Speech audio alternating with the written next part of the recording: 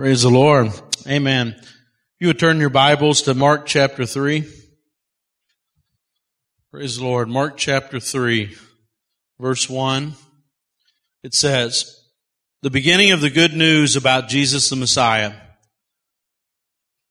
Okay, this is Mark's account of the life of Jesus Christ. Now I want you to notice where he starts. Okay, not all of the gospel writers start in the same place. Mark is a very exciting book. A lot of people think that these sermons were being dictated by Peter, shortly before Peter's death, and he was writing down literally narrative accounts of what Jesus' life was like from one person who knew it very well.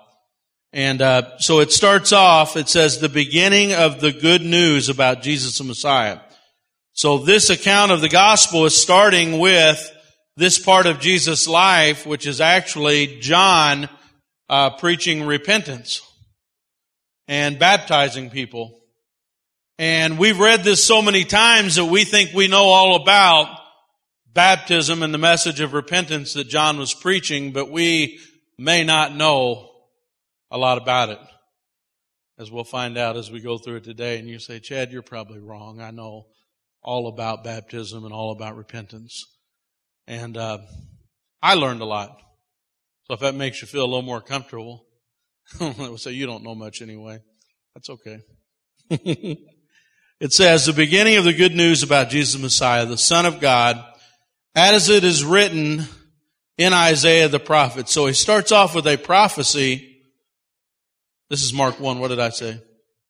Oh, did I say 3? I'm sorry. Mark 1, the beginning of the gospel. I told you I didn't know much.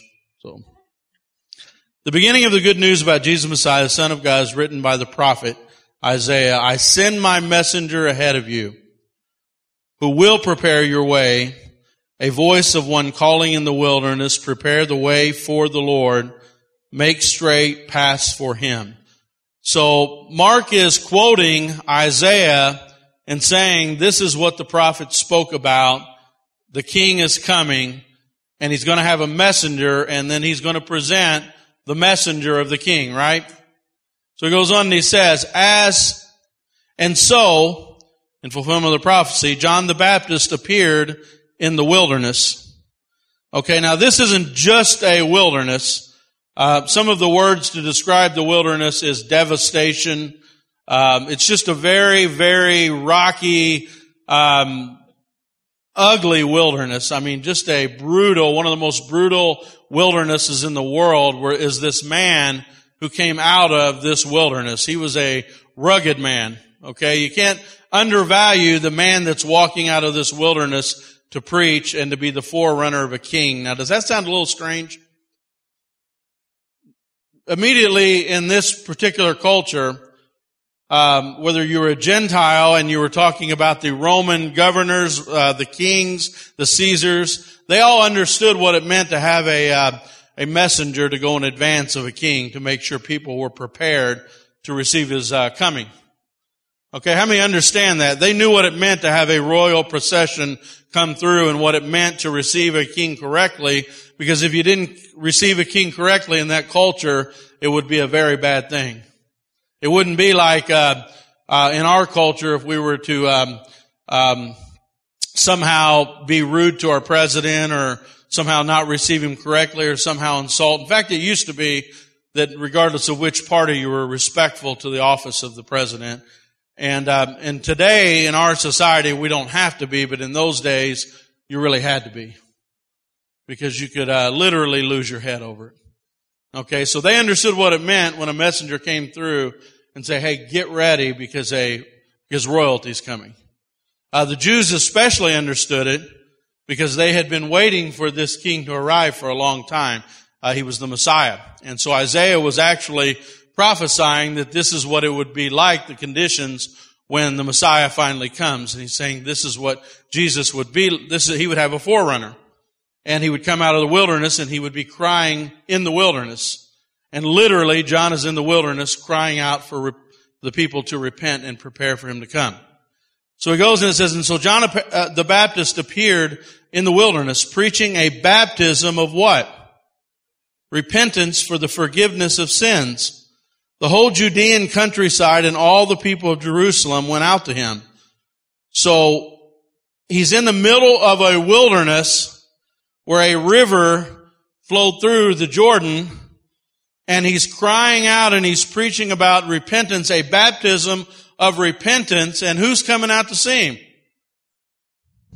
Not just everybody. All the people of Jerusalem went out to him. All the people on the whole Judean countryside and all the people of Jerusalem went out to see him. These are Jews that are flocking out to be baptized. Everybody see that? All the people from Judea, Jerusalem, they're coming out to see him. They're flocking. Masses and masses of people are flocking. And in fact, they say that he was so popular that just everybody... Now, how many know it takes a lot of people to go out to a wilderness?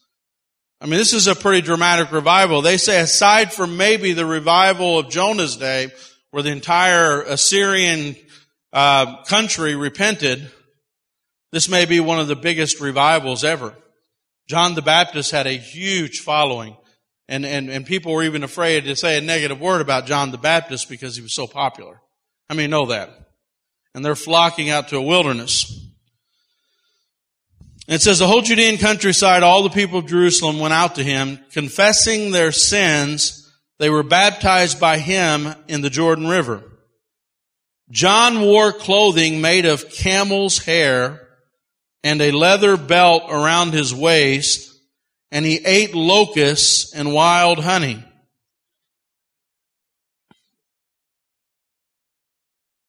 We need an evangelist like that one week.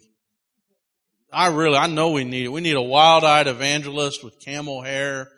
You say, I bet that would be a pretty fine suit he would have, a double-breasted camel hair. That sounds pretty exotic.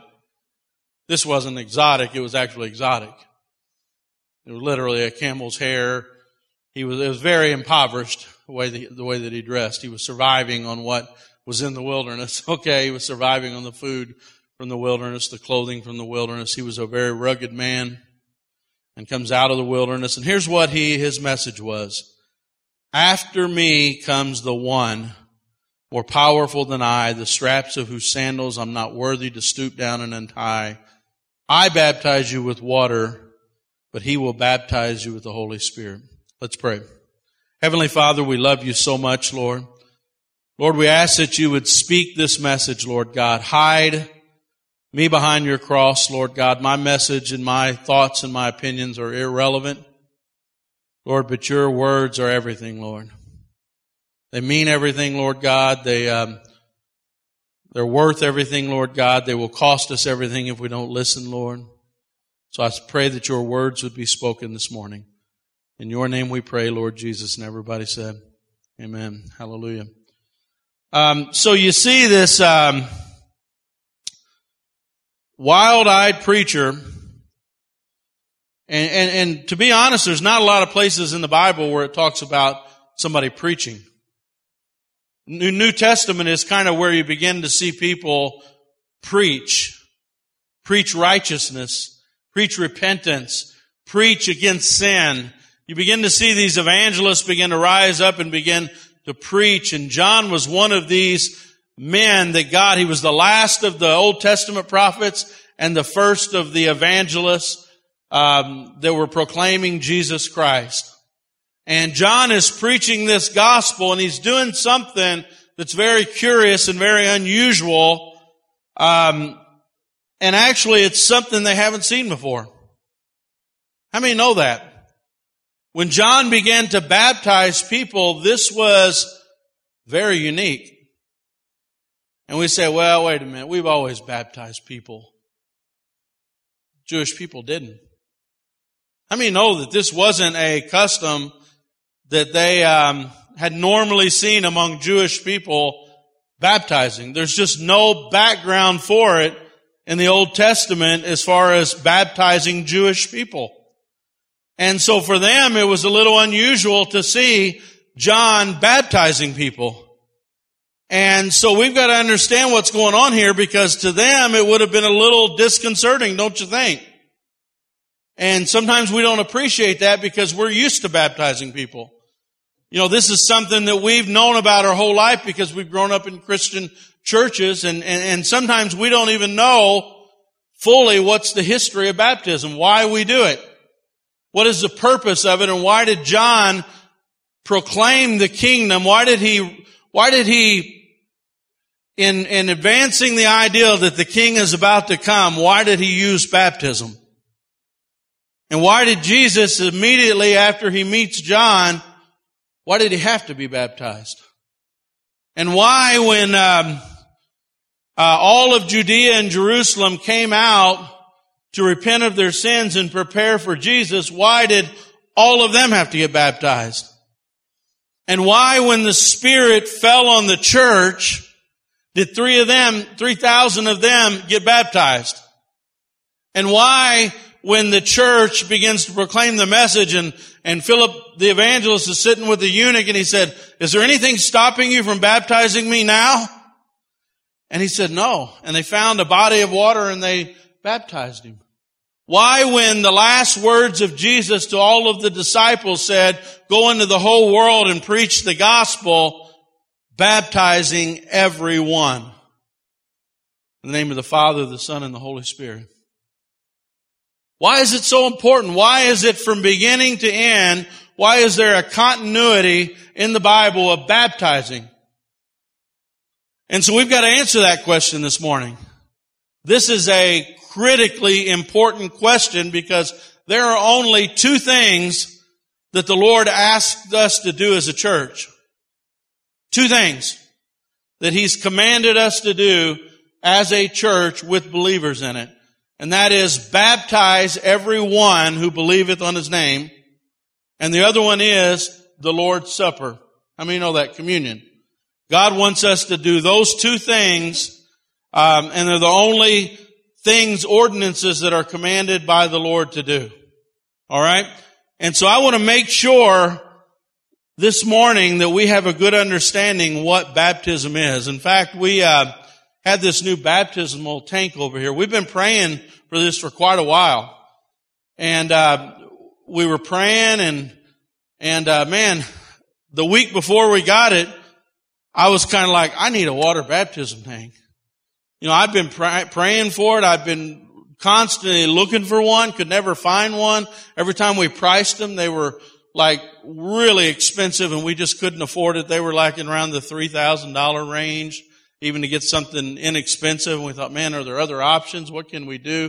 You know, you want to have something that's kind of portable. You want to have something that you can immediately baptize people. You know, you want something where you're not draining massive amounts of water. It's more complicated than you think. You say, well, it's easy. You know, it's a little more complicated than you think. And so we were praying about it. We've had several meetings about trying to figure out how to do it. And finally that one week I just kind of blurted out, I need a water baptism tank. And sure enough, that week, I'd been looking for a long time, just looking and looking and looking, trying to find somewhere even farther away from here. And so one came up, and it was in Knoxville, Tennessee. And I thought, oh man, Knoxville, Tennessee.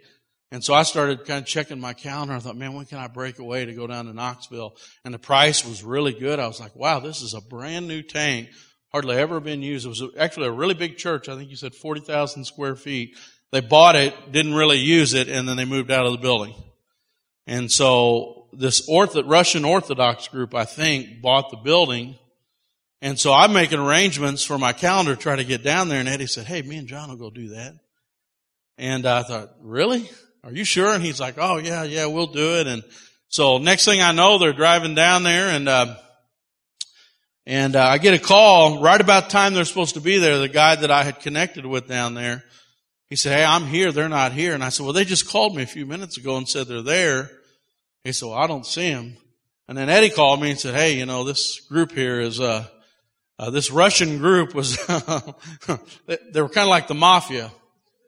And they were like, hey, you know, well, you're not supposed to be here. And he goes, no, we are. We're supposed to meet somebody. They go, you're not supposed to meet somebody here. And they were kind of a little bit, and so they heard him and threw it on there. Well, the guy from the front talked to me, ran to the back, took the money, and then left.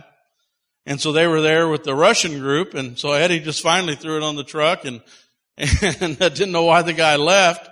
And so it was a little nerve-wracking, but we get back home, and that's Sunday morning. They did that on Saturday night. Sunday morning, I'm standing there by the tank, And I'd seen pictures of it, but I finally got to look at it for the first time. And right as I'm looking at it, Eddie hands me the mail. And we get a random donation from a person that we haven't met before. And it was exactly $1,000, which is what we paid for that tank. So God provided us a tank to baptize people. And it has a heater in it. I mean, it's something that, I mean, if one thing we're going to learn as we get in water baptism, it's inconvenient. How many know it's inconvenient? And we're in a culture that doesn't want to be inconvenienced. You think about it, hey man, we're going to do it next Sunday after church. Well man, it's going to mess my hair up. All that beautiful hair gel that I put in, all that hairspray, all that teasing that I did. And you're saying, Chad, that's just you. Okay. I do put a little gel in. But how many know it's inconvenient? Here's some other things we're going to run into. Some of you have been serving the Lord for 20 years and haven't been baptized. You say, well, I missed my chance. How many of you know that there's not a, what's it called in the law whenever they can't prosecute you after a certain period of time? Statute of limitation. There's no statute of limitations on water baptism. I mean, no. Jesus didn't say, hey, it's been 5 years, you missed your chance. It's been 10 years, you missed your chance. It's been 20 years, you missed your chance. Some of us won't do it because of the time that has elapsed. And I would encourage you today, don't do that. Don't do that. Okay, and you're going to see as I get into the message. Some of you were water baptized and you didn't really know what you were doing. How many know that? You may not have known what you were doing. You may have just done it because a parent wanted you to do it. You may have done it because they had one and they encouraged you to do it and you really weren't living for the Lord at that time. How many know that I'm telling the truth? I was water baptized when I was a young man, but then when I got older, I fully determined to serve the Lord and I did it again. And it meant a great deal to me. And so some people won't do it because of pride. Some people won't do it because of convenience. Some people won't do it for a lot of reasons, but there, as I will share with you this morning, are good reasons that you need to do it. I wouldn't want to stand before the Lord and say, hey, I didn't do it because of this reason. And you say, well, is the water going to save me? Well, we're going to get into that today. We're going to get into, does the water save you? Does the ceremony save you? And we're going to get into what it means, where it came from. I think these are important questions to answer. And so we're going to attempt to answer those this morning. You say, well, man, that's not your most exciting message. No, but it's a very important message. Okay, we need to know this message. We need to understand this message. So where did it come from? Where would they have even accepted something like this from John if it wasn't something they normally did? Why would they receive it so readily from him? Well, first of all, let's look at the word baptism. Okay, it comes from the word baptizo. And it literally means to immerse something in, to completely dye it. Like you're going to completely dye something, like, I don't know, you have an egg and you want to color it maybe. I don't do that, but that's the best one that came to my mind. Or maybe a whole shirt is going to be dyed, a garment. Something gets completely dyed, it gets completely immersed, okay? So the word itself, a literal translation of the word, means to be immersed. Okay, and this is, you say, well man, why is that important to know what the word means? Because it's not something that can be done to you. It's something you immerse yourself into. Okay, and if you don't do and we're going to separate two things here as I'm preaching. We're going to separate ceremony. Okay, there's the ceremony of baptism. And a lot of us are resistant to formal ceremonies, right? But on this one, don't. But let's make sure the form and the function of what we're doing is correct, because it's showing something that's happening on the inside that's very important. It's like a marriage. My wife and I dated for 3.5 years. And I knew probably within the first several months that she was the only person that I ever wanted to be with. And really, she was the only one that really would date me. So it helped make the decision really, a lot easier. There was a long line. All right. But how many know before the wedding day? You know that I'm committed to this person. I'm dedicated to this person. The form or the ceremony doesn't really change the commitment that you've made.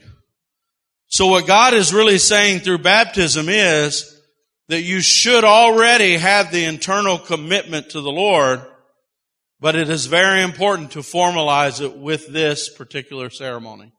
So we understand that through marriage, right? So as we begin to look at this thing that is literally translated immersion, or completely immersed in water is what the word literally means, okay? We can't completely immerse somebody in water if we're sprinkling water on them, right? This is a complete immersion, and that's going to become very important as we go along.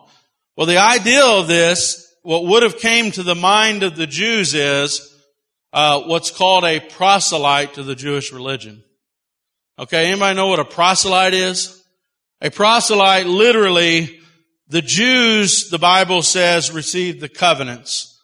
The Jews received the baptisms. The Jews received the laws. The Jews received the Word of God. How many know it's through the Jews that God chose to reveal Himself through the Word of God? It was given to the Jews, and they had all this that was given directly to them from God. And God says it Himself. He entrusted them with the message to the world. Everybody follow me? Now there was a group of people called Gentiles, and that just simply was anybody who's not Jewish. And so Gentiles, God really wanted them to be a part of what He was doing. He wanted them to know Him. So in order for a Gentile to know Him, they had to do three things that were very important. And they had three names to them. I guess I'll go through my notes and make sure I give you the names too, but I'll tell you what they are in a second. The first one is called Milah. The second one is called Tabula. And the fourth one is called Corban. So here's the three things that they required a proselyte to do. That means if I wanted to become part of the Israeli nation, if I wanted to become part of Judaism, if I wanted to convert and make the God of Israel my God, there were three things I needed to do. And I want to explain these three things because God kind of consolidates them into water baptism. And the first one is, if they were a male and they converted to Judaism, you know where I'm going, they had to be circumcised. And boy, this is harsh. In fact, this is something in the early church, and you say, man, we have to talk about this on Sunday morning. It's very biblical and very harsh and very different and very unique. And, I'm sure Abraham's reaction when God first told him, he was like, you what? And then his kids were like, he told you what? You know what I'm saying? But it was a very important message through this. And the very important message is that you are going to have children, okay? And basically, as harsh as this is, as harsh as it sounds, God was very direct. This is a symbol to you that when you have a child through procreation, something's wrong with you. You have a sinful nature that you're going to pass on to your children. And you say, well, man, that's not the natural state, circumcision. And what God was trying to tell you is in your natural state, you're going to pass on sin. And let this be a symbol to you, Abraham, to your sons, to your sons' sons, and those who are reproducing a child, that your child is going to have a sinful nature. You have to know that you have to change. You have to have the circumcision of heart, which means you can't stay in the same state you are in, Abraham. When you pass on and you have a child through procreation, if you don't change, if you don't have a circumcision of the heart, you're going to pass on sin and death to your child. Let this be a symbol to you. Don't forget it. Get the sharpest rock you have, and let me make a point to you, Abraham. You have a sinful nature. You need God, and never let one of your descendants ever forget it. Now do you get it? In order to convert, it doesn't matter if you were 50 or 60 or 70-year-old Gentile man.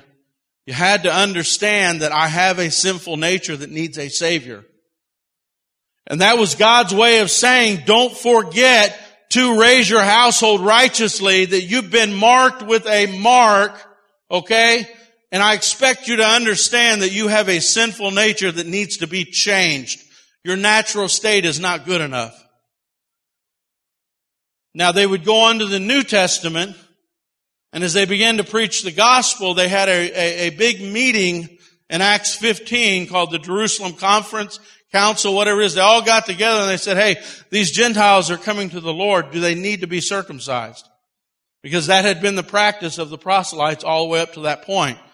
And they said, no, it's a spiritual circumcision of the heart. And the circumcision of the heart is just simply this. You need to understand that something's wrong with you. And so the preaching of the baptism of repentance starts right there. In fact, why do you think the enemy is so opposed to preachers of righteousness, preachers of repentance? Everywhere you go in the early church, they're preaching repentance. Peter is preaching repentance. Paul is preaching repentance. Jesus is preaching repentance. John the Baptist is preaching repentance. The kingdom of heaven is at hand. Repent of your sins. And why in the last days do they not want to hear it? Because they want to believe in their current state they're all right. They want to believe if I'm just good enough, I'll make it. They want to believe that in my current state, everything's all right. That's why nobody wants to hear the message of repentance. They want to say, well, wait a minute, I'm okay in my pornography. Wait a minute, I'm okay in my fornication. Wait a minute, I'm okay in my adultery. Wait a minute, I'm okay with my gender issues. Oh, Chad, you went there. You are not right. God is. That's the first step. You say, well, wait a minute, Chad, I've got real strong opinions on cheating, stealing, taxes. I'm not going to give them government. If I have to cheat a little bit to not give them something, that's okay with me. I can lie, just a little white lie. White lies are okay. Do you understand that God, His righteousness, the preaching of repentance is to get us to that first step? If the law doesn't make us guilty, you say, well, I'm going to obey the law and I'm going to get to heaven. That's why you can't do that. The law was there to help you with the first step. The first step is, in my natural state, I'm not good enough to make it to heaven. I am a sinner who needs a Savior. So the first step of a proselyte was, admit you are a sinner. And so a lot of my messages every week are, guess what? Admit it. Just understand you're a sinner. Because none of the things in the Bible make sense if you're not a sinner. If you have all the answers, if your life is right, if you're hitting the mark, if you're perfect, if you're good, if you're all these things and you're acceptable to God, everything I'm preaching makes no sense. But if I could make you understand you're a sinner, you're away from God, God's anger, God's wrath, these things are over your head right now, waiting to fall on you. How many know that? How many know the 10 Commandments are literally aimed in your direction, and you're going to have to stand before the throne of God, and you will die in your sins if I don't send this message and it doesn't get through. So the first thing is, as a convert to Judaism, you've got to understand I'm a sinner in my current state is not acceptable to God. And you think it's a hard message for Abraham to be circumcised? Man, this message is harder for the hearts of men that I have to change. You mean I'm not good enough? does God not realize how much charity I do compared to other people? Does God not realize how good of a person I am, how good-hearted I am? And boy, when you say that message, you're still going to hell. You know how hard that is to digest that? Like I said, Abraham was just like, what a minute, sharp rock? What do you want me to do? That's easy compared to you're wrong. In fact, the psalmist said that he woke up one day and realized that every man his whole life had been a liar. And can I tell you something, church? It feels so good for me to realize I'm wrong. I'm wrong. I've hurt more people than I care to even mention. And you have too.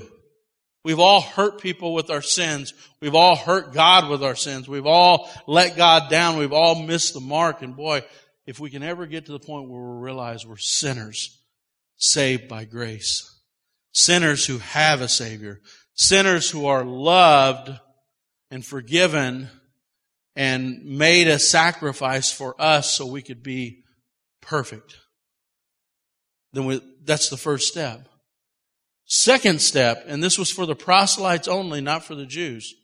The second step to come into Judaism was you had to be immersed completely in water. You had to be baptized. And so Nicodemus, when he went to Christ, I preached about this a few weeks ago, when Nicodemus went to Christ, Nicodemus represented the best of the best. Okay, he was the guy that was the teacher of the Pharisees. He was the guy who literally was their chief captain. He was the best righteous man among the best righteous people.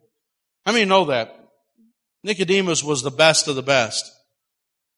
And he told Nicodemus, you can't make it to heaven unless you're born again. And he was referring to this that I'm talking about today. The only thing he was referring to was when a new convert came in from a Gentile nation and they wanted to proselyte to the Jewish religion, they said you had to be baptized, and the baptized symbolized your death to the Gentile way of life. Like your Gentile way of life ended, it's over, you're buried, and now you're going to rise up in the newness of life. You're going to be a new creature, and you're going to be in a new kingdom, and you're going to be in a new name. You're going to be officially a Jewish person by faith because you've been immersed in this water. And so the only way that they knew about baptism was the proselytes. So now, hold on, back up a little bit. Now we've got to reinterpret some scriptures. John comes from the wilderness, right? John is preaching repentance and baptizing people. Who's coming out to see him? Jews are coming to see him. And they're being baptized. And one of the accounts it says people from all classes were coming and being baptized. Even scribes and Pharisees were being baptized. Do you understand the impact of what's going on in John's ministry here? Scribes, Pharisees, Sadducees, prostitutes. I got to be careful where I point, don't I? So I had somebody say, you said something and you looked at me, and when I point and say prostitutes, the people are going to be like, wait a minute. He called me a name. Soldiers were there. Everybody, this was such a ministry. They were going to the wilderness and they were submitting because the prophets had said that there would be one who would come who would change everything. And how many know this is a dramatic change? He's telling them the old way of life has passed away. The old covenant is gone. He was even saying things like, the old wineskin can't hold the new one. Like what I'm telling you is so big that it will literally burst, and you won't be able to handle it unless you change your way of thinking, because your thinking won't be able to handle this. And so he's treating the Jewish nation like, if you don't become a new creature, okay, if you don't come and be baptized into a new way of life, you can't even get to heaven. That's what he told Nicodemus. Be born again. They're baptizing literally all of these people who are Jewish And they're submitting to Him, understand the Messiah is coming, and we need to be baptized into newness of life. We need to be baptized for the forgiveness of sins, because up until that point, all they had was covering of sin. Now they're saying one is going to come, and when this one comes, He's going to give you the Holy Spirit, and He's also going to completely forgive your sins. He's going to take them away. But you have to be baptized to prepare for Him to come.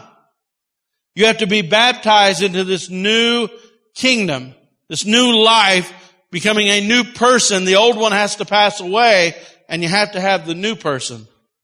And so, boy, I'm amazed that they actually submitted to this. I mean, no, this is pretty dramatic. This isn't just, we've always done baptism, it makes total sense. It's like, no, we're treating Jewish people like Gentiles now. And it's just really a difficult thing He's asking them to do. And so the representation totally with baptism, and the Jews knew about washing with water because they had a lot of ceremonial washings. You know, they washed all the time, had ceremonial washings, and that's not what they were doing with the proselytes. The proselytes literally was funeral language. In order to be Jewish, you have to put to death your old way of life, your Gentile life, and you have to rise up as a new creature, a new person. Behold, all things are new. These are things that they had heard about the proselytes. And so now, John the Baptist is coming and he's baptizing. And then Jesus comes to be baptized. Wow. So he's baptizing for repentance and the remission of sins. And Jesus comes to be baptized. John previously had already seen Him coming and said, behold, the Lamb of God that dies for the sins of the world. And kind of marked Him as that. And several of His disciples left John and said, hey, that's the one. And so they kind of left Him at that point and went to Jesus. And it says Jesus was baptizing more than John even. So what was Jesus doing? His disciples were doing what? Baptizing people. So this new practice, it became the thing. Everybody, Jesus, John, the upper room, the disciples afterward, all the way to the ends of the earth, what are they doing? Physically immersing people in water, and it's representing a funeral. Dying to the old life and rising up in the new life. Third thing they did, it was called Corban. And it was a sacrifice, had to be made in the Old Testament for a proselyte to come to the Lord. And the sacrifice symbolized a sacrifice for their sins. The sins that they had accomplished in the past and the sins that they would accomplish in the future, or would happen in the future. There was a sacrifice made because without the shedding of blood, there is no remission of sins. So enter Jesus Christ, the Lamb of God. He becomes this sacrifice. So you have the circumcision of the heart, which is repentance, right? And let me explain something very carefully. 1 Peter says it's not the washing away of the filth of the flesh, but it's a good conscience toward God. And so God expects us to have a repentance. Like this desire to say, in fact, repentance means to be going one direction, turn completely and go the other direction. So in order for us to have a good confession of faith and a good baptism with water, the heart has to have the same attitude. The heart has to have an attitude of repentance. Like, I've been going, how many remember when you were going one direction concerning God? Like I was going away from God, away from God, away from God, kind of toward God. Away from God, away, kind of toward God. And this is like a heart saying, like, I'm done with that. Like I might fail, I might mess up. In fact, the words that I told the Lord, I had nobody lead me to the Lord. I just sat in my room and I said, hey God, I'm going to hold your hand no matter what. I'm never letting go. Like I'm going to fail. I know I'm going to lose a lot of friends. I might be all alone. I might have nobody in this world. who cares about me or loves me and may not have a friend in the world, and I may fail constantly, but I'm never letting go no matter what. And that was my prayer of salvation. And I've held on to the Lord's hand ever since that. And all those things happened. A lot of people didn't want anything to do with me. A lot of times, I failed the Lord, but I always said, I'm never letting go. I'm staying with you through this whole thing and devoted to you. And so there is this repentance, step one. There is this dying to the old life and rising up in the new. How many know? How many times do you have to die? Daily. Daily, I've made a commitment to die to myself. That means that when confronted with God's opinion, His opinion is more important than my opinion. And when confronted with my failure, God's right and I'm wrong. And so every day I'm dying. Every day I'm fulfilling my commitment that I made when I was baptized in my heart. The ceremony was awesome, but when I decided in my heart that I was going to live for God, I made a commitment. And every day I'm fulfilling that commitment, even through failure. Amen? Because that third one, the Corban, is the sacrifice that is for all of my sins. Not the ones previous to the time where I got baptized or I made my commitment to the Lord, but all of my sins. It's a plan that can't fail. Okay, the plan recognizes that I'm going to fail and I'm going to repent. And this process is always going to be working in my heart. That God covers me and forgives me. And I keep repenting, He forgives me. Confessing, He forgives me. And through all of that, how many know that God is separating me for holiness? Like you say, well, why does He do it that way? Why does He, if you're still messing up, why does He still forgive you? Why does He still impute righteousness? Because He's trying to also impart righteousness. He's imputing, which means He doesn't see my failures. And that doesn't mean anything to you unless you realize He actually sees your failures. That means if blessed is the one who is imputed righteousness, means God doesn't see my sins. That means everybody else that doesn't have that covering, God sees them. God recognizes, God's going to punish people for their sins, but for me, He won't. And how many know that there are a lot of people in this world that will be held accountable for their sins that are 10 times better people than me? You say, I don't know, Chad, you're nearly perfect. Right? There are people that are 10 times more charitable than me. 10 times, well, maybe 100 times nicer than me.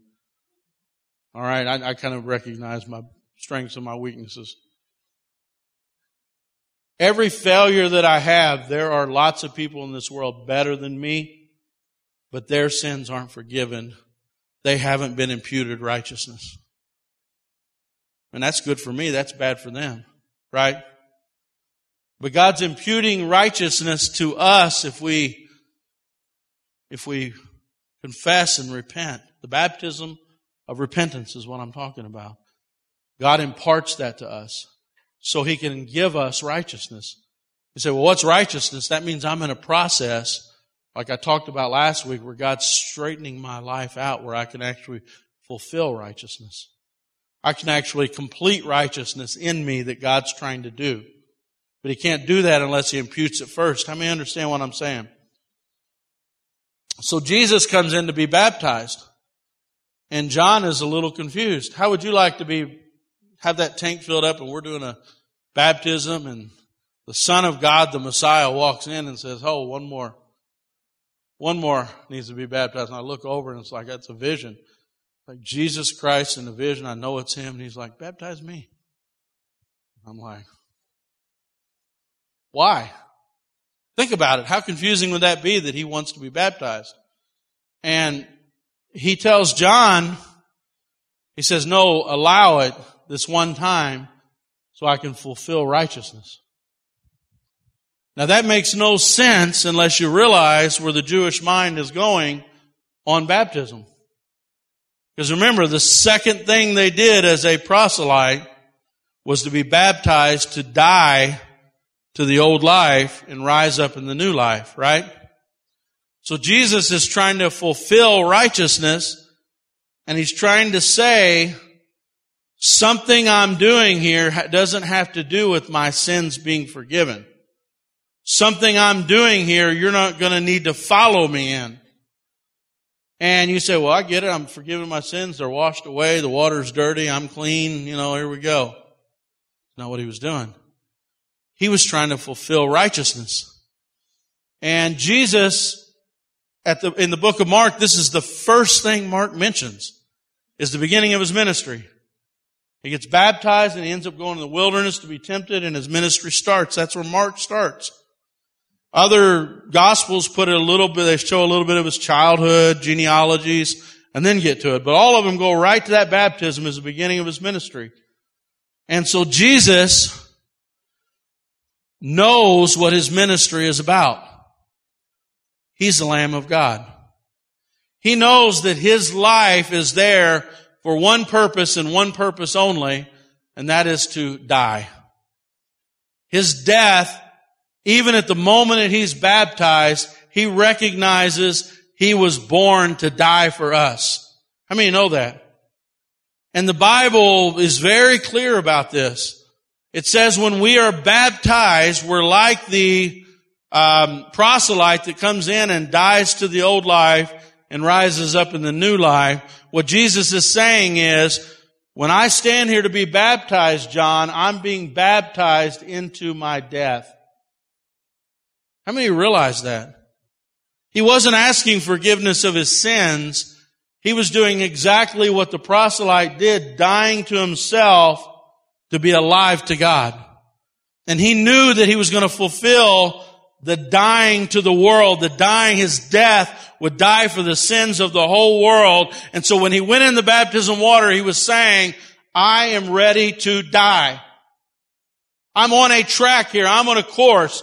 My ministry is starting today. I'm going in the wilderness. I know before I go in the wilderness, I'm going to die for the sins of the world. And anybody that comes after me that wants to live this life, you better be ready to die. He said, unless a kernel falls to the ground and dies, he will not live. The Bible says that if you will die once, you'll live twice. And if you decide that you want to live once, you'll die twice. Does that make sense? If I hold on to my life, I'll lose it. But if I willingly give my life and I'm alive to God, I will gain eternal life. And Jesus is representing the fact that he is dying to himself. I'm ready to die today is what he was saying. So he was baptized into his death. He resolved within himself, I am going to die so I can be alive to God. And he was on track to go straight to that cross. And so what he's saying is, in fact, Paul, all through the New Testament, I hope I can find these in my notes. I get so lost from my notes. Listen to this. Galatians 3:27, Paul says, for all of you who were baptized into Christ have clothed yourself with Christ. Colossians 2:12, having been buried with him in baptism, you have been made alive together with him, having been forgiven of your transgressions. Paul says again, I am crucified with Christ, nonetheless I live, yet it's not I that live, but Christ lives in me. I die in him, I rise in him. Romans 6, do you not know that all of us have been baptized into Christ, having been immersed into his death? Therefore we have been buried with him through baptism into death, in order that Christ was raised from the dead through the glory of the Father, that we too might have the newness of life. Do you see that what he was doing at that baptism was resolving himself to be dead to himself and alive to God? And he's saying, if you follow me, the water won't do anything for you. You have to have a heart that's willing to die to yourself. Die to the old life. You say, well, man, Chad, I want to get the most out of this life. And you know what? God convicted me of this a few weeks ago. He said, I was praying about it and I thought, man, you know what? Actually, I was thinking to myself, because of my stand for God, I just wonder sometimes how many things my kids missed out on. Who have ever thought about that? Like I've went a lot of directions and I've kept them from things, and other things because I wanted them to stay close to the Lord, and I resolved to serve the Lord. And I was kind of a little bit inquiring with God, have I been wrong in doing that? And He says, no, you've been wrong not to do more of that. And I said, well, how is that, God? Why is that? Some of you want to know that probably, don't you? Why is that? And God just started to show me, like, man, there are missionary families that their kids have missed out on everything. They've missed out on everything because they have died to themselves and they're alive to God. And God just began to show me that this world is a mirage. That all these things we're living for are detracting us from God. And God wants us to have real life, real eternal life. God is like, man, I don't think you realize what's in the world to come. He's saying we're so immersed in this world, we're so immersed in ourselves. He said, your kids weren't missing out on anything. He said, if anything, your kids should be so devoted to God. He said, you would have done better to sacrifice everything for the Lord and live for the world to come. And I began to think about things differently. I was thinking, Lord, I didn't go far enough. I didn't commit myself enough to you, Lord. They missed out on blessings. They missed out on benefits because I sacrificed joy in this world at times for the joy of the world to come. And Jesus was saying, if you follow me in baptism, it's not just the washing away of your sins, it's you're following me in my mission. His mission was to live for God. I was at a funeral this week of my aunt, and the minister, a real good friend of mine, is actually related to me, an older man, very godly minister, and he was talking about a guy that he was praying for. And, a lot of people don't realize, man, what's going on here with this commitment to the Lord. What am I doing when I get water baptized? And what am I doing when I make this commitment to the Lord? Which is more important, but the water baptism is very important too. And so he was praying with this man that was in a coma. And he'd been in a coma for quite a while, and he came in to pray for him, and he just kind of held his hand, and the nurse was standing there next to him, and as he began to talk to him, he just began to talk to him about his life and where he was at in his life, and suddenly the guy just squeezed his hand. The nurse looked over and she said, did you see that? And he said, yes, I did. And anyway, he opened his eyes and he said, hey, I just want you to know I switched sides. And then wasn't out of it for very long and then passed away. And the minister just kind of grinned at him. He said, I know what you're saying. And he said, I have. And his family was like, we don't know what happened there. Well, what is he saying? What's he doing? Why did he say that? Because he'd been talking to him about his life. And he said, man, I knew the moment that he said that exactly what he was talking about. He switched sides. And church, can I tell you something? I would not want to go through my whole life not having declared that I switched sides. The other side, the Bible says you're hostile toward God. You're fighting God. You're not with God. And I would much rather be the one. I don't care if I've been serving the Lord 5 or 10 years. I want everybody to know that I switched sides. I'm not fighting God. I'm not trying to argue with God of whether I'm a sinner or not. I'm not trying to argue with God about whether He's right or I'm wrong and He's right, or I'm agreeing with God. I'm saying, God, I am a sinner. I do need a Savior. God, I do need you in my life. I need you in my life every day. I need you more than I did yesterday. Do you know, I actually thought I would need the Lord less as I served Him. This is true. I thought the more experienced I get serving the Lord, the better I'm going to be at living right. I know you seem concerned, Ann, that I would think that way. I was concerned for myself. But I actually thought I would know the Bible better, my relationship would be more mature, and I would need Him less. But what I found out is the more I know Him, the more sinful I realize I am. There was more wrong with me than I realized. There was a lot more He was forgiving me of when I accepted His sacrifice than I realized. I thought I was pretty good when I got saved. I thought I was bad enough to need to be saved, but I didn't think I was all that bad. The more I know God, and I don't want to disappoint you here and give you a spoiler here, but the more I get to know God, the less I think of myself. The less I think, man, Chad, you're a good man. You're a wonderful man. You look so good as a Christian man. You represent it well. You should be on the cover of Christian Weekly. I don't think that way. The more I know the Word of God, the more I realize that God, I need Him like every day. Like when I walk into church, I'm more aware of my sins now than I was then. And I'm more aware of how amazing grace is now than I did then. And I'm more thankful for grace now than I was then. I'm more amazed with grace now than I was then. The sacrifice is bigger, not smaller now. I realize that I need God really badly. I can't go through a day. You don't think I'm a terrible person? I can't hardly go through a day and make it from the beginning to the end just being nice to people.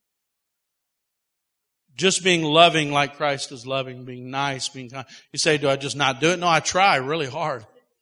I try really hard to allow God to give me righteousness, and I try really hard to pray, and I want the Holy Spirit to change me, and the Holy Spirit is changing me. I'm not the same person I was 20 years ago. But man, I'm so happy that I know I've got a long ways to go. Because when you've arrived, you're in trouble. Let God impute righteousness to you, but let Him every day impart righteousness to you. And church, just let me tell you, I don't care how long you've been serving the Lord and you made that commitment in your heart. If you haven't been water baptized, I want to make sure that, like the Bible says, every one of the 3,000 were baptized. I mean, know that. They were all being baptized. And if you haven't made the commitment in your heart and followed it with water baptism, I want to make sure everybody in this church doesn't avoid that. I know it's inconvenient. Your hair's going to be messed up. You're going to have to bring a towel and a change of clothes. But I really want everybody to experience having made the commitment and been water baptized in obedience to the Lord and knowing that we're right with the Lord. How many think that's important? Hallelujah. Stand your feet.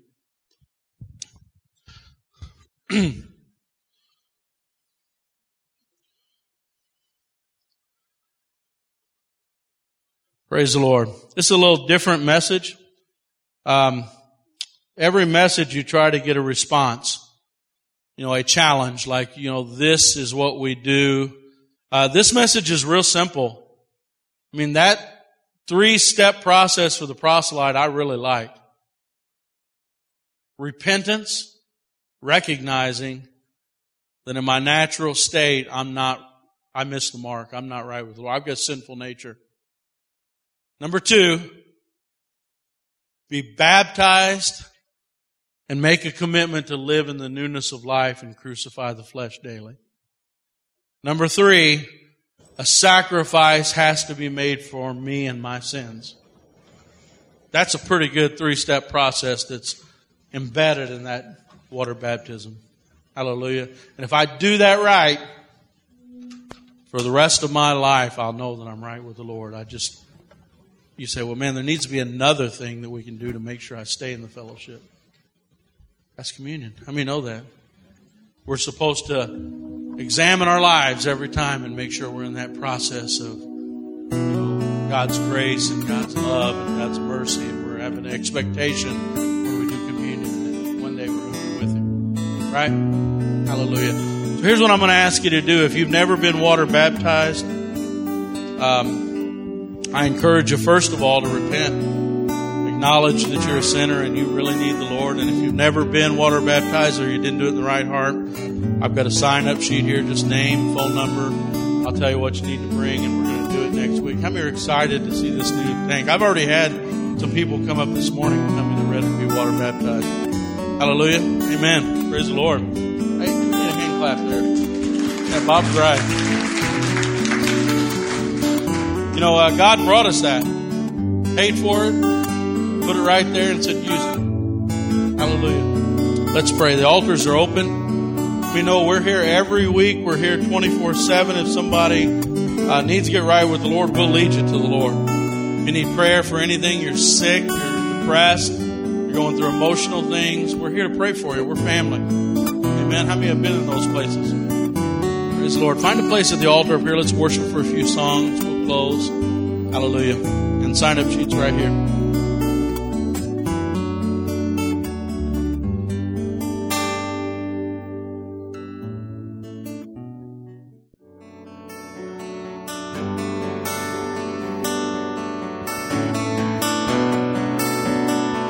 Praise the Lord. Isn't the Lord good? Hallelujah. Praise the Lord. Let's pray. Heavenly Father, we love you so much, Lord. Lord, we thank you for your presence, Lord. Lord, we thank you that you're attentive to our prayers, Lord. Lord, that you are attentive to this church, Lord.